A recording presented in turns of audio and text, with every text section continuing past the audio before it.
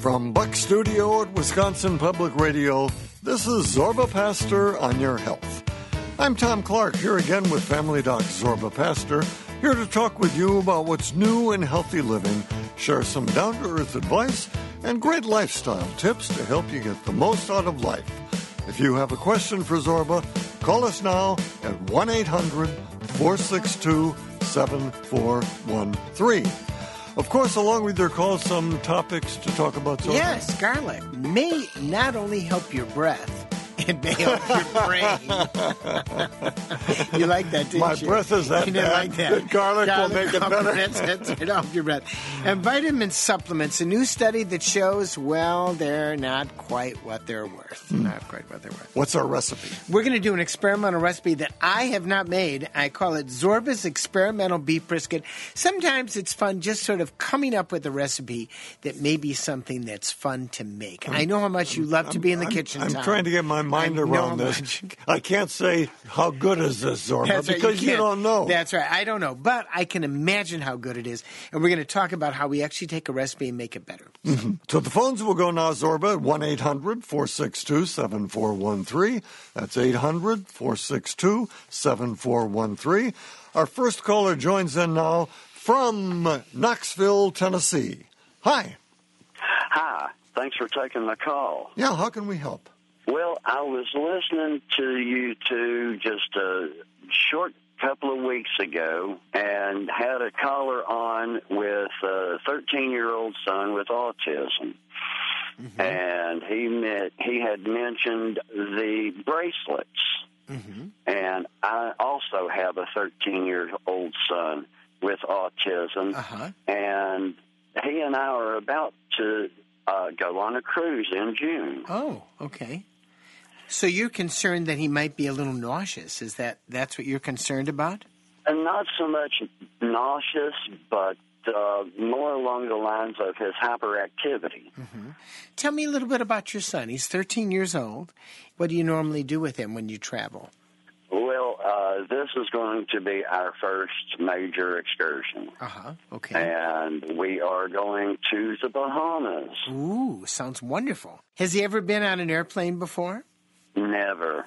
I've got him psyched for this trip, mm-hmm. and everybody around me is concerned with his reaction to large crowds. Uh-huh. He used to be deathly afraid of the Walmart stores, uh-huh. any place with high ceilings. With high ceilings, okay. And people. I mean, Walmart has people moving around. It's noisy.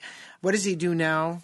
Is he able to go into stores like that? Now he is perfectly fine with it. What happened was several years ago when he was in elementary school, mm-hmm.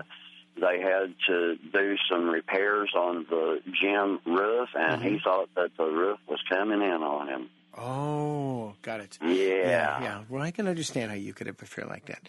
Well, the particular bracelet, I don't remember what exactly the person was talking about, but I think one of the issues you want to face with your child, great idea, is some of the challenges that you go in head on so that it can be useful. So, number one, he can go in, there are going to be crowds on your cruise boat. So what you want to do is before your cruise, quite on a regular basis, you want to go into crowded situations with him and make him comfortable with that. So you want to go to different stores on a regular basis with him so he's used to going to novel places that have people in it that are doing different things and are a little chaotic. That's number one. How is he with sounds? Is he bothered by sound? Not anymore. I used to bring home my air tools, mm-hmm. and he was really bothered by the sounds then, but he's more or less okay with that now. One of the things you may want to do also with him is you can go to Amazon.com and you can get earmuffs. They're about $15, and they look like earphones, but they actually block out all sound. Some kids with autism like that because they get rid of the sound, the loud sound, because the sound bothers them. It doesn't sound like your son is bothered by that, but you may want to try that, or you may want to try getting other things that you plug into the ears. But I like the ear muffs better. They're called hearing muffs because they stop the sound and immediately you feel like you're in your own world, because they shut off the outside sound. And part of the chaos of the airport and the airplane is the sound. Those are kind of the things that I would look at. But I think just getting him used to crowds, looking from a sound point of view of whether or not he doesn't like loud sounds, but getting him used to being in sort of semi-chaotic situations would help. The other thing is, have you gone to the airport in Knoxville with him? No. Go to the airport. I'm not. Go to the airport, walk around so he's comfortable going to the airport. And you may even want to watch the airplanes come and go outside the airport. This is what an airplane looks like. This is how loud it is. This is how noisy it is. Once again, with kids and with young adults with autism, it's getting used to it so that they know how to basically be in control of that situation. So it's a matter of doing that. I definitely would go to the airport. Those are my tips. Okay. Well, I will say that I am a high-functioning autistic. Oh. I mean, super high, apparently, because I've been working my fanny off all my life just to prove to myself and everyone around me that I can be a productive member of society. And I have learned that my son is a functional autistic, and it's just a matter of how he's going to react with the big crowds, and that was my main concern. And I was hoping that those wristbands that the other fellow was talking about might have been some sort of an option for my son. No, I think the training of actually going into those situations, and you know it as a high-functioning person with autism, that it's a matter of getting used to the environments and then knowing that you have control over that environment. I think that's where the biggest bang for your buck is with your son. Okay. Yeah. Well, you've done an amazing job with your life. Like you said, you've worked your fanny off, and suffering from autism and doing that, you certainly can relate to your son then. That's yes. Wonderful. Well, Dr. Zorba, Tom, both, I love listening to you all, and I appreciate everything that you have done throughout the years, and I appreciate the information today. You all have a great program, and I'm going to get out of here and get back to work. My boss gets me.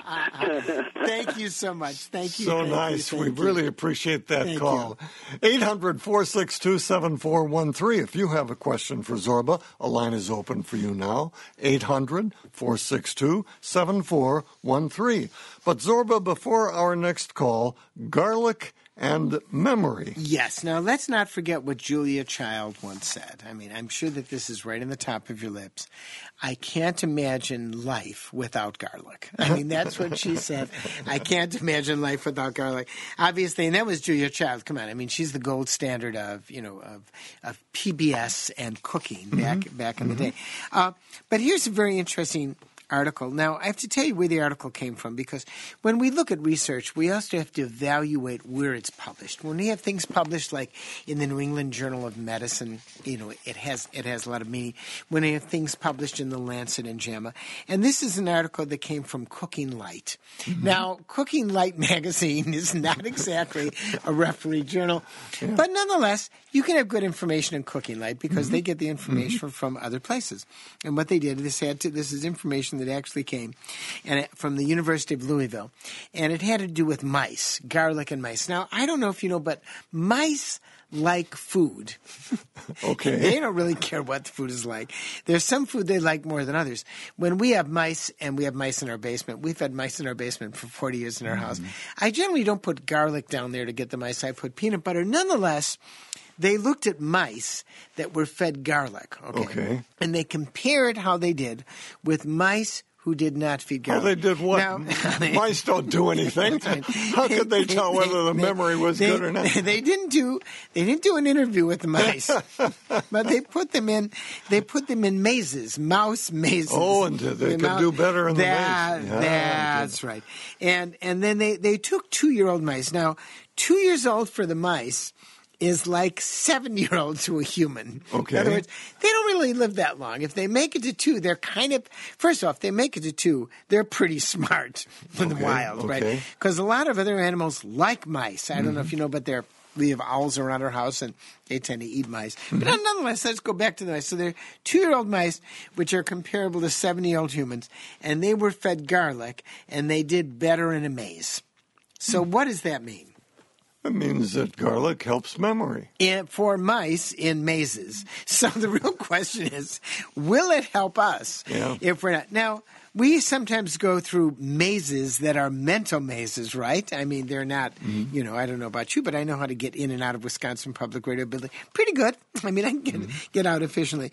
But we go through other mazes. So the question is, and I think it's actually a very interesting question, will this help people who are older? In other words, because people who are older have a different bacterial biome. The more and more we know about our gut, the more we understand that it's not just poop that's in our gut, that different bacteria do different things. And so the theory is that maybe garlic will changes the internal sort of characteristics in a mouse's gut, and maybe we can say that it'll make a difference in humans' gut. Now, one of the reasons that this may be important is as you get older, you tend to eat A, less food, and B, less of a variety of food. And among other reasons is that your sense of smell tends to depreciate just like your eyes and your ears, just as you get older. And as your sense of smell depreciates, people start eating they start eating not as many foods and not as many tastes. So older people like things that are sweet because we taste it with our tongue, things that are exceptionally cold like ice cream because the texture feels good and all of a sudden it gives a burst to the brain. And they don't tend to eat things that are spicy and filled with garlic. So it might be that that's good for the brain. But we actually have, in Mother Nature and in humans, we have a way to actually test this. The real question is, do Italians who live in Italy and Sicily have less dementia than old folks in America because they eat garlic all the time? That study is not published in Cooking Light, so I don't think we have the answer to that. What's that phone number? 1-800-462-7413. I got it. I never say it. You don't need any garlic. I do. Let's get back to the phones. Our next caller, Zorba, is a listener in Madison, Wisconsin. Hi. Hi, how are you, Zorba and Tom? Yeah, how can we help? My question is, I recently had cataract surgery, and I had also taken for a short period of time tamsulosin or Flomax, and I found out afterwards that it causes a syndrome called intraoperative floppy iris syndrome, which happens even if you take the drug for a very short period of time, and it causes your iris to not respond to light the way it's supposed to, and it also causes it to kind of flop, I guess, what they say, when they're doing the surgery, which makes surgery extremely difficult for a cataract surgeon. And this happens in a lot of cases, and it's pretty well documented. And what my concern is why aren't doctors telling people that this is a possible side effect? Because the very same people that are going to be taking the drug, which are probably in their 50s, 70s, are also the same people that are going to be having cataract surgery. And it seems like informed consent would be a very important thing to tell people, because I had to be on it's a dilator for 2 weeks before, which essentially made me blind for 2 weeks before the surgery. And then the surgery went well? The surgery had some complications, although it seems like things are going well now. But if I had known, I never would have taken it. Well, first of all, you bring up a good point about informed consent. So go to you go to the pharmacy, and then you get a printout that tells you about the drug, and then tells you all the potential side effects. Who reads it? In other words, who looks at it? But then you have side effects that are greater than 10%. You have side effects that are greater than 5%. And then you have side effects that are less than 5%. And so there are a number of drugs, pretty much I would say almost any drug that you get in a pharmacy, where you have the side effect. It might be 1 in 100, 1 in 1,000, 1 in 10,000. And so, you then, the question is, what do you inform and what don't you inform? And then how much time do you spend looking at, well, this may happen, this may occur, that may occur. All the side effects can blur together. If you look at tamsulosin, it's a very good drug for BPH. There are a lot of people who don't need surgery because they take it. There are a lot of people who never need cataract surgery. And if you have a side effect from this, floppy iris, which, by the way, I'm not familiar with. I haven't heard of it, so I have to do some research on it. But if you have a side effect that might occur 1 in 1,000, then what do you do with the other 999 who may not have the side effect or even know that they have the side effect because they haven't had surgery? Or if you're going to a cataract surgeon, an eye surgeon, and they go, have you ever taken tamsulosin? You might have floppy eye syndrome. I'm going to have to give these drops that dilate your eyes. You're not going to be able to do much for 2 weeks because of the drops. You might say, okay, the tamsulosin allowed me to urinate without needing surgery on my prostate. So in other words, you might say, gee, that looks fine to me. The other thing that we don't know is interactions between drugs. We know some drugs interact, but once you get to 3 drugs together or 4 drugs together, it's sort of like the permutation of 3 and 4. The interactions are really not well known. We just know the gross interactions. So you bring up a good point. You had your surgery. It sounds like they were able to obviate it by dilating your eye for 2 weeks. Yeah, and they also have these hooks that they can stick in to keep your iris from flopping. Yeah. The other thing about it, though, is it does diminish your pupil's ability to dilate at night pretty much on a permanent basis. You've obviously done research. Is the risk 1 in 1,000, 1 in 10,000, or 1 in 100? It seemed like it was up around 10%, which is pretty high. Once again, I'm not familiar with it, so I don't know what the number is and when it affects people. But you bring up a very good point about side effects of medication. That's really a very, very major issue. But the other side is the drug is extremely effective, so a lot of men don't need surgery. You have to decide, what am I going to do? Right, and for me, the drug didn't work, so... It didn't work, but the side effects were there, so you got the double whammy. It didn't work and the side effects. Well, thanks for sharing that. And you're right about the side effects, and that's why they hand out all that stuff at the pharmacy. But you need to have a PhD to go through all the stuff and the side effects to know what they're real or not. So thanks so much for sharing that. 800-462-7413. Before we take a quick break now, Zorba, let's fire up another edition of Disagreeing with the Doc. Disagreeing with the Doc. Disagreeing with the Doc. The following email came to us from a listener named Amy in Madison, Wisconsin. She writes, "Hello, Dr. Pastor. I want to strongly object to comments you made about nutritional supplements. On a recent show, you characterized supplements as not doing any good except making your pee expensive. I appreciate the medical knowledge that you share with people, but I object to this incorrect characterization of supplements. Personally, I've received tremendous help from nutritionists, nutritional supplements, and acupuncture. They are my main treatment for my health issues. When I have to cut back because these treatments cost money and are not covered by insurance, my suffering increases quickly and greatly. The pharmaceutical industry is a much worse example of capitalist exploitation than the supplement industry. Thank you for reading this and considering my opinion." Well, first of all, I'll stay away from the capitalist-communist controversy versus which is more capitalist. Supplement industry is a huge industry. I think it's like $20 billion a year, something like that. And supplements are not regulated very well by the FDA for purity. So a lot of times people who are taking supplements don't actually get anything in the supplement. I'm not against all supplements. We actually were discussing some very specific things, and it was vitamins. It was multivitamins. And Americans, I said, have the most expensive urine urine in the world. I didn't use the word pee. Sorry, Mom. I know you'd be upset if I said the word pee. But I used the word urine. But it is true. And so here we have a good example of someone whose health is helped by supplements, but is spending a ton of money, obviously, a lot of money on supplements. Well, then the question is, are the supplements really working, or is it the placebo effect?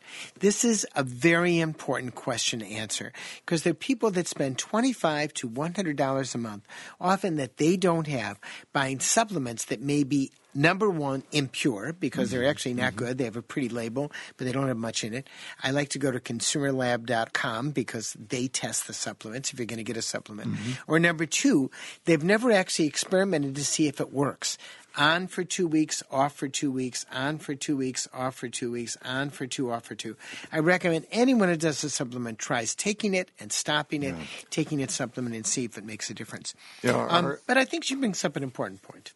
Do you disagree with Zorba? Let us know by posting on our Facebook page or by sending us an email at zorba@wpr.org. Zorba's tasty brisket recipe is coming up, along with more of your calls, of course, right here on Zorba Pastor on Your Health from PRX, the Public Radio Exchange.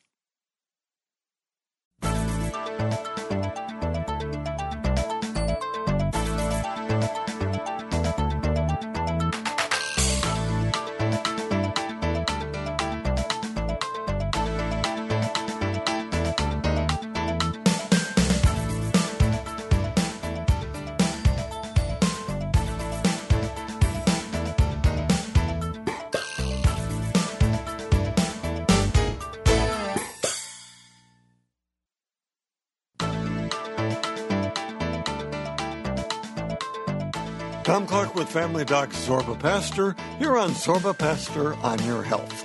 800-462-7413 is the number. A line is open for you now at 1-800-462-7413.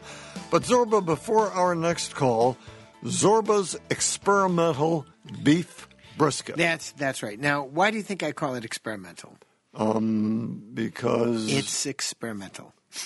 That's right. Because you've only done it a time or two? No, I actually have never made this recipe. Oh, okay. I've never made this recipe. This recipe is just an example of what I like to do. I look on the net and then I go, hey, I'm going to try something like this, see if it works.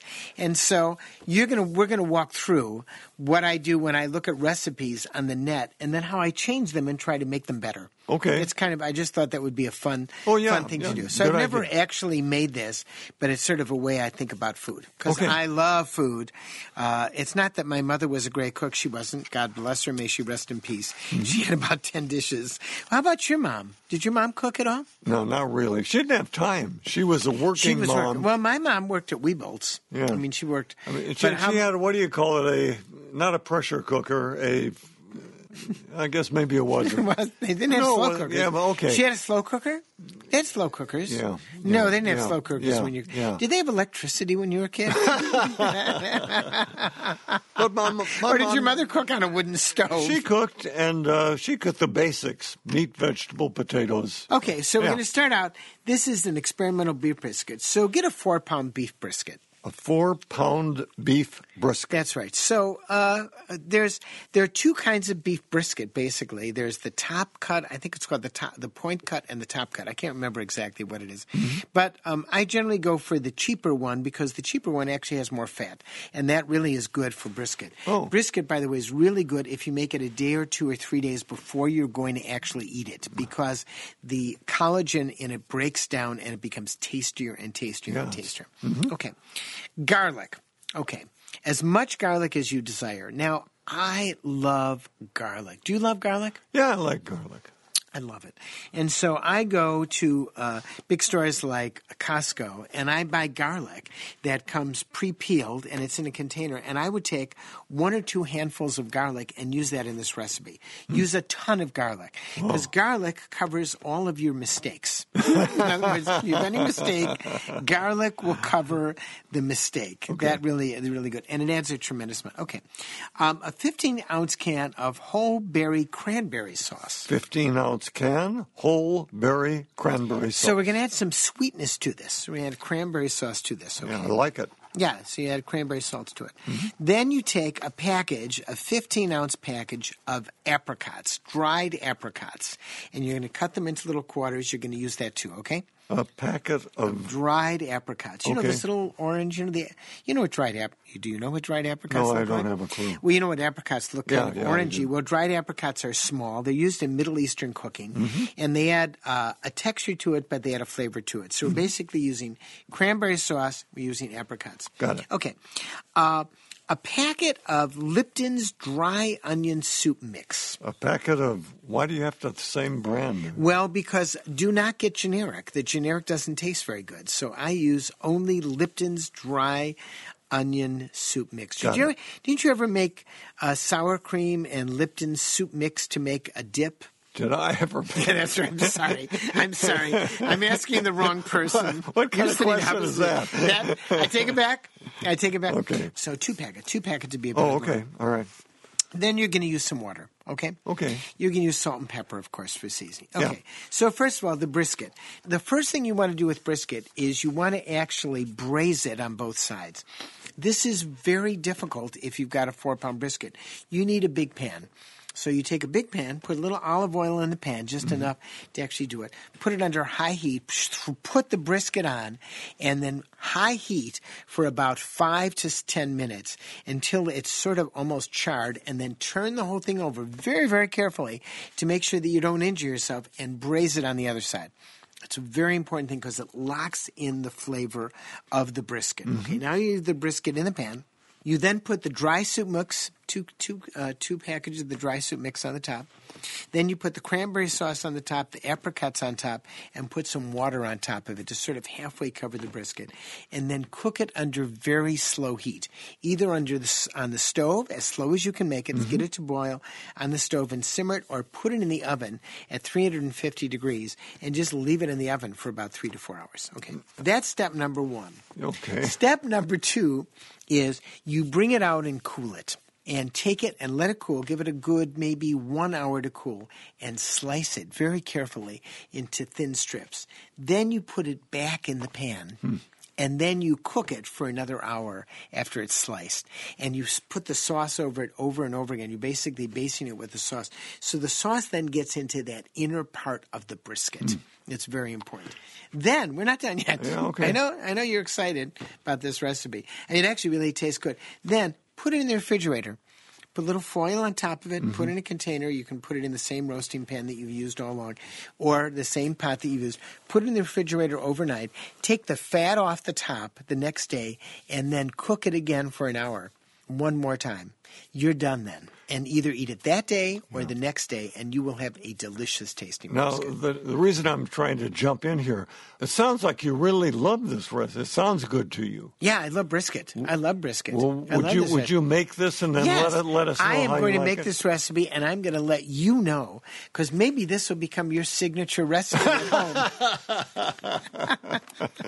You like that, didn't you? 800-462-7413. Go to the number. Let's finish that I remember the conversation. number, 800-462-7413. And everyone knows if they want a copy of the recipe, obviously it's Facebook or zorbapastor.org. Let's see now if we can help another listener, Zorba. A listener with us in Westwood, New Jersey. Hi. Hi. How can we help? Hi, Dr. Zorba. I am a 55-year-old, very active female. I exercise every day. I do yoga and weight-bearing exercises using 10-pound dumbbells. I also do lots of heavy-duty gardening. This past December, I started to have trouble bending my right thumb. I had been cutting some Christmas tree branches, and I was decorating some flower boxes. And so I did some research online, and it sounded like trigger thumb. So I tried the suggestions, which were to use some type of thumb brace to immobilize the thumb. I also tried B6 supplements. Another website had mentioned that. Neither of those home remedies worked. So I talked to a few people that why don't you go see an orthopedic? So I did, and she gave me a cortisone injection, which did work. It only took about a week, but unfortunately, and that was in January. Unfortunately, late March, the trigger thumb came back. Right. So I went back to read the medical notes from that first appointment. I always like to do that if I can. And I read that she had put that I have positive phalens bilaterally. P-H-A-L-E-N-S.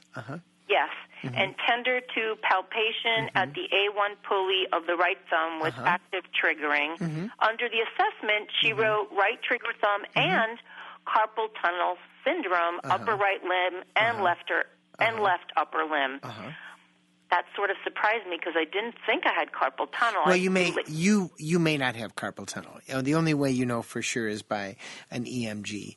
But in her evaluation, she put down you have this positive sign, which is sort of a sign that may be carpal tunnel. It's sort of a screening test. But it's not as accurate as an EMG. And if you don't have the symptoms of carpal tunnel, you don't have carpal tunnel. You just have a positive phalens sign. That's all it is. But it doesn't mean you have carpal tunnel. You have to have the symptoms of carpal tunnel to actually have it. Well, I do. I want to mention prior to that, I do remember sometimes waking up and having like numbness and tingling in my hands. Well, then maybe you do. But it always went away. Yeah, so I didn't think it was a problem. It isn't a problem, and it doesn't mean you have surgery. So I have carpal tunnel syndrome in both wrists. Okay, years ago. More than 15 years ago, I had surgery on my right wrist because it was waking me up, and all the pain went away in my left wrist. But on EMG, I still have carpal tunnel. So electronically, I have carpal tunnel, but I have no symptoms at all. So why is that? Probably because I sleep differently, and maybe I was sleeping on that hand. But I know one day it may become symptomatic, but it hasn't become symptomatic in 15 years. So just because you had a positive phalens sign, which is one of the signs of carpal tunnel, it doesn't mean you have significant carpal tunnel. I think that's probably the way to put it. So I don't think I'd be concerned. But you do have trigger thumb, and it came back. And it came back, and it hurts, but I was reluctant to make an appointment to get a second injection because someone said, if you can help it, don't get a second injection. Well, you may. The issue with cortisone injections, I can speak to that. One injection you can get, and some will do 2 injections. But if it doesn't basically keep it after the second injection, then you should have surgery. And I just had surgery on my left ring finger because I had a trigger finger that would wake me up at night, and my trigger finger is gone. I'm still recovering from the surgery. I have a little scar that's going to take a while to heal. But it's much better than being wakened up at night. And it's the same with trigger thumb. If you're bothered by it, you may decide of a second injection, but frankly, if the first one didn't last for a year or two, I mean, I've had my trigger finger, and the time between my first injection and second injection was 4 years. In other words, it really was effective. And then I talked the surgeon, and I kind of cajoled the surgeon. I said, I'm just fine with the second injection. The second injection only lasted for maybe 6 months. And at that point, I realized I'm not going to keep on getting injections because steroid injections into the joints, into the tendons, the ligaments can actually weaken them. So you don't want to have multiple injections. So if you have one injection, didn't last very long, I'd recommend getting the surgery if you're symptomatic. But the surgery will definitely work? Yeah, the surgery works. Surgery is very effective. Oh, It's actually more effective for trigger finger and trigger thumb than it is for carpal tunnel syndrome, and that's effective. You're talking about in the 99%. I mean, they get rid of the trigger, they get rid of the tendon, basically the ligament that's there, the tendon, and you're done. Yeah, you're talking about in the 95-99% effective range. I would definitely do it. Pick a time you want to do it where you're not going to be using your hand a lot. So for me, I decided to do it after ski season because I knew I wasn't going to be able to grab a ski pole. And what's the recovery time after you do it? A week or two. It's not much of a recovery. Oh, that's good. Okay, glad to hear. Okay, that's good news for me. Thanks for your call. Okay, thank you so much. You're welcome. All righty, bye-bye. Bye-bye.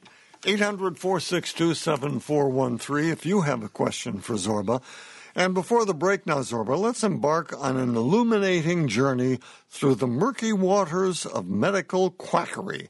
We call this segment Quacking Up with Dr. Zorba. Quack it up with Dr. Zorba.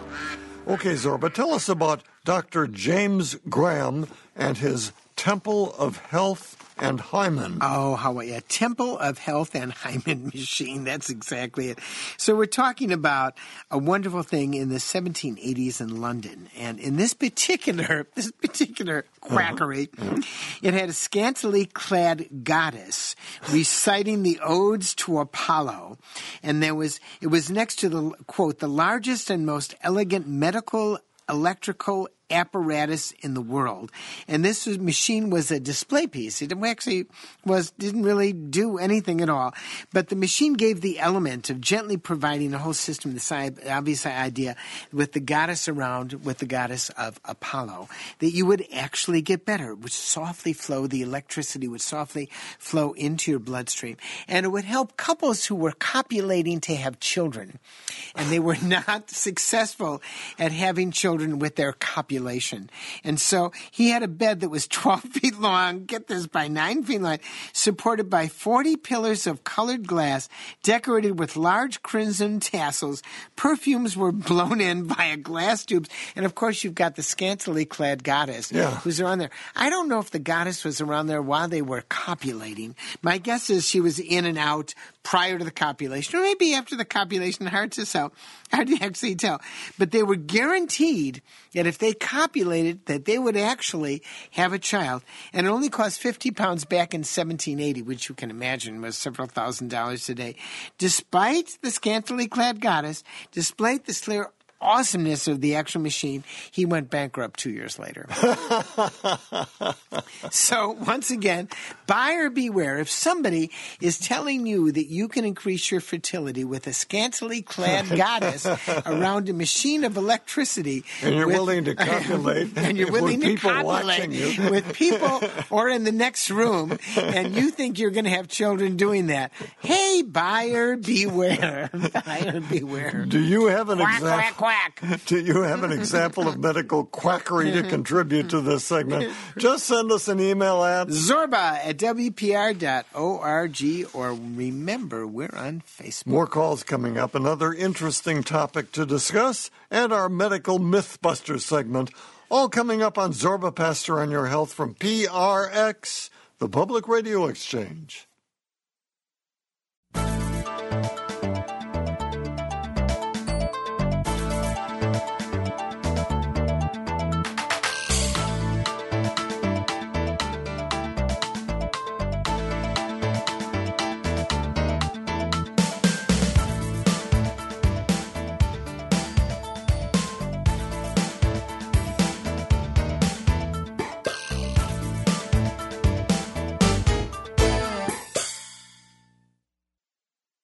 Tom Clark with Family Doc Zorba Pastor, here on Zorba Pastor on Your Health.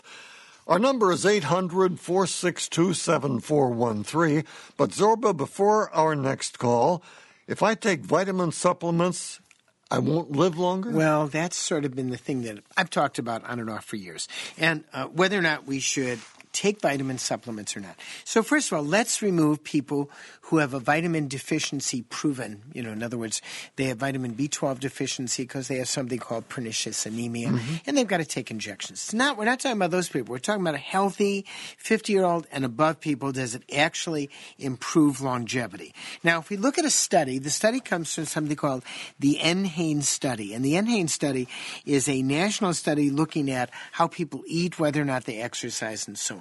This information about the NHANES study published in the Annals of Internal Medicine is a very important study. So they looked at 24-hour food questionnaire and supplement questionnaire on a number of adults, roughly 28,000 adults, to see whether or not supplements made a difference. Now, in the particular study, about half the participants took supplements. Okay. People who take supplements, by the way, are much more likely to be educated, much more likely to have not have blue-collar jobs but have white-collar jobs. They're much more likely to be physically active. They're also much more likely to have a healthier diet. So in other words, you're now going with people who actually are doing things to improve their longevity. Yeah. So separate those out from those who take the supplements and those who don't take the supplements. And what they found was that the supplements did not do anything. That getting vitamins from food did do something. They found that people who basically rather ate enough food that had vitamin K, fruits and vegetables that had vitamin K, and magnesium and potassium had a lower risk of cardiovascular death. And people who actually had too much calcium supplements had a higher risk of cardiovascular Well, now death. help me out here. I take vitamin D, and that's a good thing, right? Well, vitamin D, I think the jury is still out. I take it in the wintertime because I don't get outside. So I take vitamin D. But I have given up my multivitamins. I used to take a multivitamin every day with zinc. I gave it up years ago. I take a huge vitamin C pill. Vitamin C pill. Why do you do that? Because I think it makes me healthier. Well, does it make you healthier? I don't know if it really does. So you're a follower of Linus I Pauling. like swallowing it You because like I feel swallowing it? I'm accomplishing something. See, you're accomplishing something. No, you should get your vitamin C from fruits and vegetables. This study has shown again that we do need vitamins and minerals, but we have to get them from Mother Nature. We have to get them from food. That when you buy a supplement, you are buying an industrialized product that is manufactured in an industry somewhere here or in China or abroad. Get your vitamins from food, folks. It pays and it tastes better. 1-800-462-7413, our number. That's 800-462-7413. Now, Zorba, let's see if we can help a listener in Oklahoma City, Oklahoma. Hi. Hi. What's up? So my question is, for about 20 years, I've been having widespread pain and muscle weakness. And each time I go to the doctor, it seems like they focus on one issue and not the entirety of the issue. And so I've been on Lyrica and had physical therapy for my back, and nothing really helped. So did they give you a diagnosis like fibromyalgia, which is often widespread pain? They did. They did some autoimmune disease tests, and all of them came back negative. Okay. I do have lupus that runs in my family, but that was negative. And so the doctor just said when they can't find an issue reason, then they just lump it into fibromyalgia. Yeah, they do. I mean, that's basically it's a diagnosis made by a committee, not made by a blood test. People with fibromyalgia tend to have tender points in different areas. What are you doing from an alternative medicine point of view? You doing acupuncture, massage therapy, cupping, anything that you've done? I do massage. I do like prayer, meditation. Okay. So mindfulness meditation can make a difference. What happened with the Lyrica? Lyrica can be a really good drug. Did that help at all? Well, I took it for 3 years. I thought it was helping, but I've been off of it for 3 years, and I feel the same. When you were on it, did you have less pain? I mean, why'd you go off of it? Was it the expense or that you didn't think it was doing anything? No, I was just like steadily gaining weight. I do have weight issues. I was trying to do things, and I really would like it to be something natural. And I was still in pain. I had days where I was still in pain. And Lyrica can be associated with weight gain. It's one of the side effects. Have you ever been on an antidepressant, a tricyclic antidepressant, drug like nortriptyline and amitriptyline, or have you ever been on duloxetine, which is called an SNRI? It's another type of an antidepressant. Both of these can be used for chronic pain. No, I was on Lexapro for 3 years, but I didn't see a change in it. And Lexapro wouldn't do it. It's another group of pills. Venlafaxine is one of the pills. Duloxetine is another pill. And they're called SNRIs, which are different from SSRIs. And for some people, they can help with pain. One of the things, people with chronic pain, we don't have some good answers for that. We know opioids were not a good answer. We can see what the problems are for them. We know that, as I said, the two antidepressants I mentioned, duloxetine and venlafaxine, can sometimes help with chronic pain. We know massage therapy can help. We know that regular exercise can make a difference of some sort. What have you done in the last week in terms of exercise? Mostly I just walk. Do you ever swim? Yes. because sometimes swimming can help with chronic pain. There's something about swimming and moving all the muscles and being buoyant can make a difference. And what's very useful in a lot of gyms is to actually do swim aerobics, where they're exercise that you do in the pool, because basically, and if you have weight issues, it basically makes you lighter, and there are things that you can do in water because you're buoyant that you can't do without water. And that would be extremely useful to look at, because nothing, if you have chronic pain and you've had it for a decade, nothing is going to get rid of your pain forever. You're going to have good days and bad days. And the question is, either by using drugs like antidepressants, will you have more good days?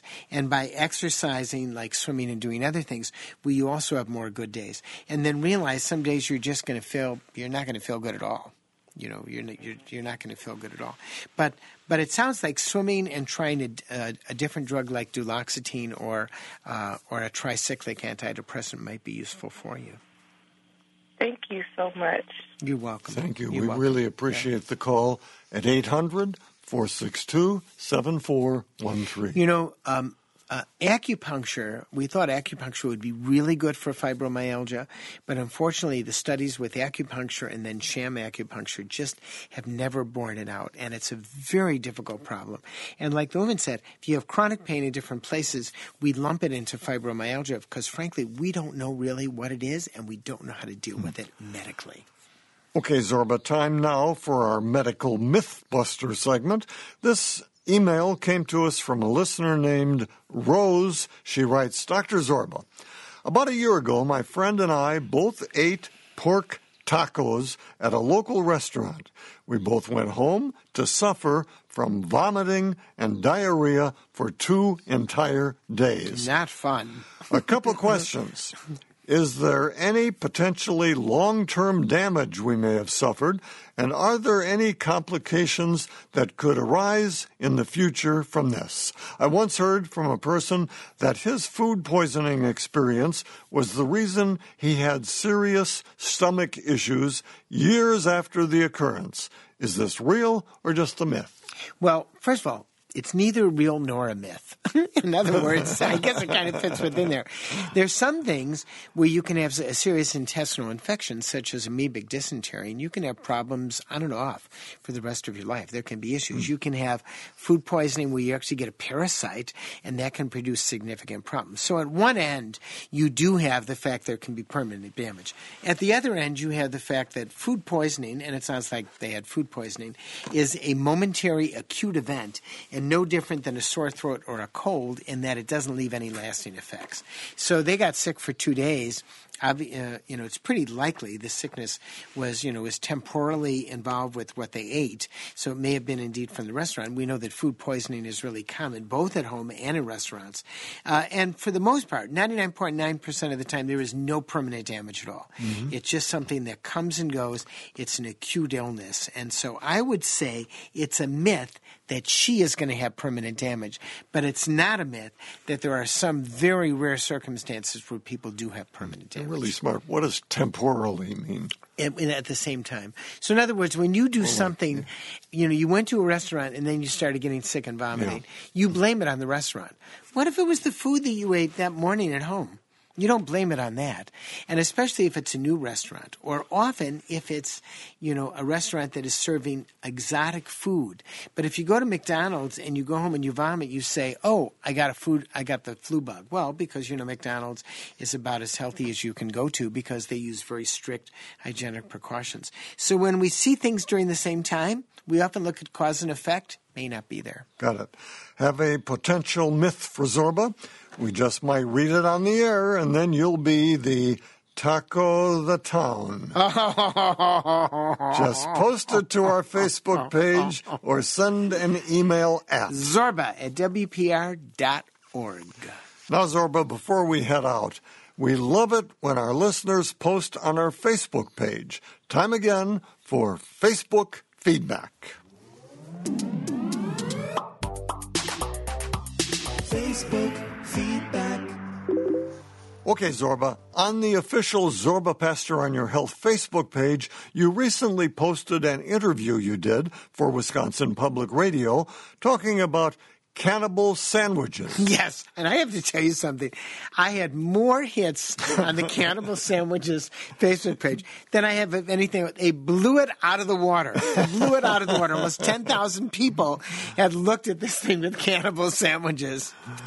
Well, first, this listener says, of those not in the know, can you explain again what a cannibal sandwich is? Basically, it's eating ground beef with onions on a little raw. That's right. I'm sorry, raw on a slice of bread. That's what it is. However, as we discussed, it's best done by a butcher who's washed his equipment, and it's not ground beef that you buy in the grocery store, which often comes from different sources. You get a piece of steak and then you ground it. Okay, so... And of course, I mentioned that I happen to like cannibal sandwiches. So. Okay, so of course our wonderful listeners responded to the piece with all kinds of reactions. Here's a small sampling. First, Patty from Kettle Falls, Washington wrote, I love raw meat. No one really understands until they try it. And Phil in Saukville, Wisconsin says, they were a tradition on Christmas Eve, followed by church farts on Christmas Day. Okay, Zorba, Dawn shared this. In Concordia, Missouri, a German-settled town, they call it raw hack and serve it with crackers. It's served at the yearly festival and is popular. And Kathy in De Pere, Wisconsin wrote, Mom used to serve that at our Christmas parties. We trusted the butcher at the store, and he was very meticulous. I wouldn't try that now. Okay, Zorba, here are a few more. Melissa in Pittsburgh, Pennsylvania admits, I thought this was for April Fools. And Carol Ann brings us some brutal logic to the conversation with the comment, cannibal sandwiches? I'm not a cow. And finally, Sandra from the Smiling Pelican Bake Shop in Maiden Rock, Wisconsin, shares her story. As a young child, I remember making myself a sandwich from the buffet at my grandparents' house. After a bite, I was horrified to find it was raw and mystified that everyone was eating it. I tried to nonchalantly return my portion to the buffet, but I was busted and required to sit there until I cleaned my plate. Last time I fell for that. It was a good piece. Thanks for all the Facebook comments. And of course, if you have a beef with something you heard on the show, you can always send us an email at zorba@wpr.org or through Facebook. We'll see you next week, Zorba. Stay well, Tom. If you missed anything during the show or want to download our show podcast, visit us on the web at zorbapastor.org. Or through Facebook. Don't forget you can call us anytime at 800-462-7413. Zorba Pastor on Your Health is a production of Wisconsin Public Radio. It's not intended as a medical diagnosis, so please do check with your doc. Our executive producer is Carl Christensen. Our technical director is Brad Kohlberg. Our theme music is by Leo and Ben Sidran. For Zorba Pastor, I'm Tom Clark, asking you to join us on the next Zorba Pastor on Your Health.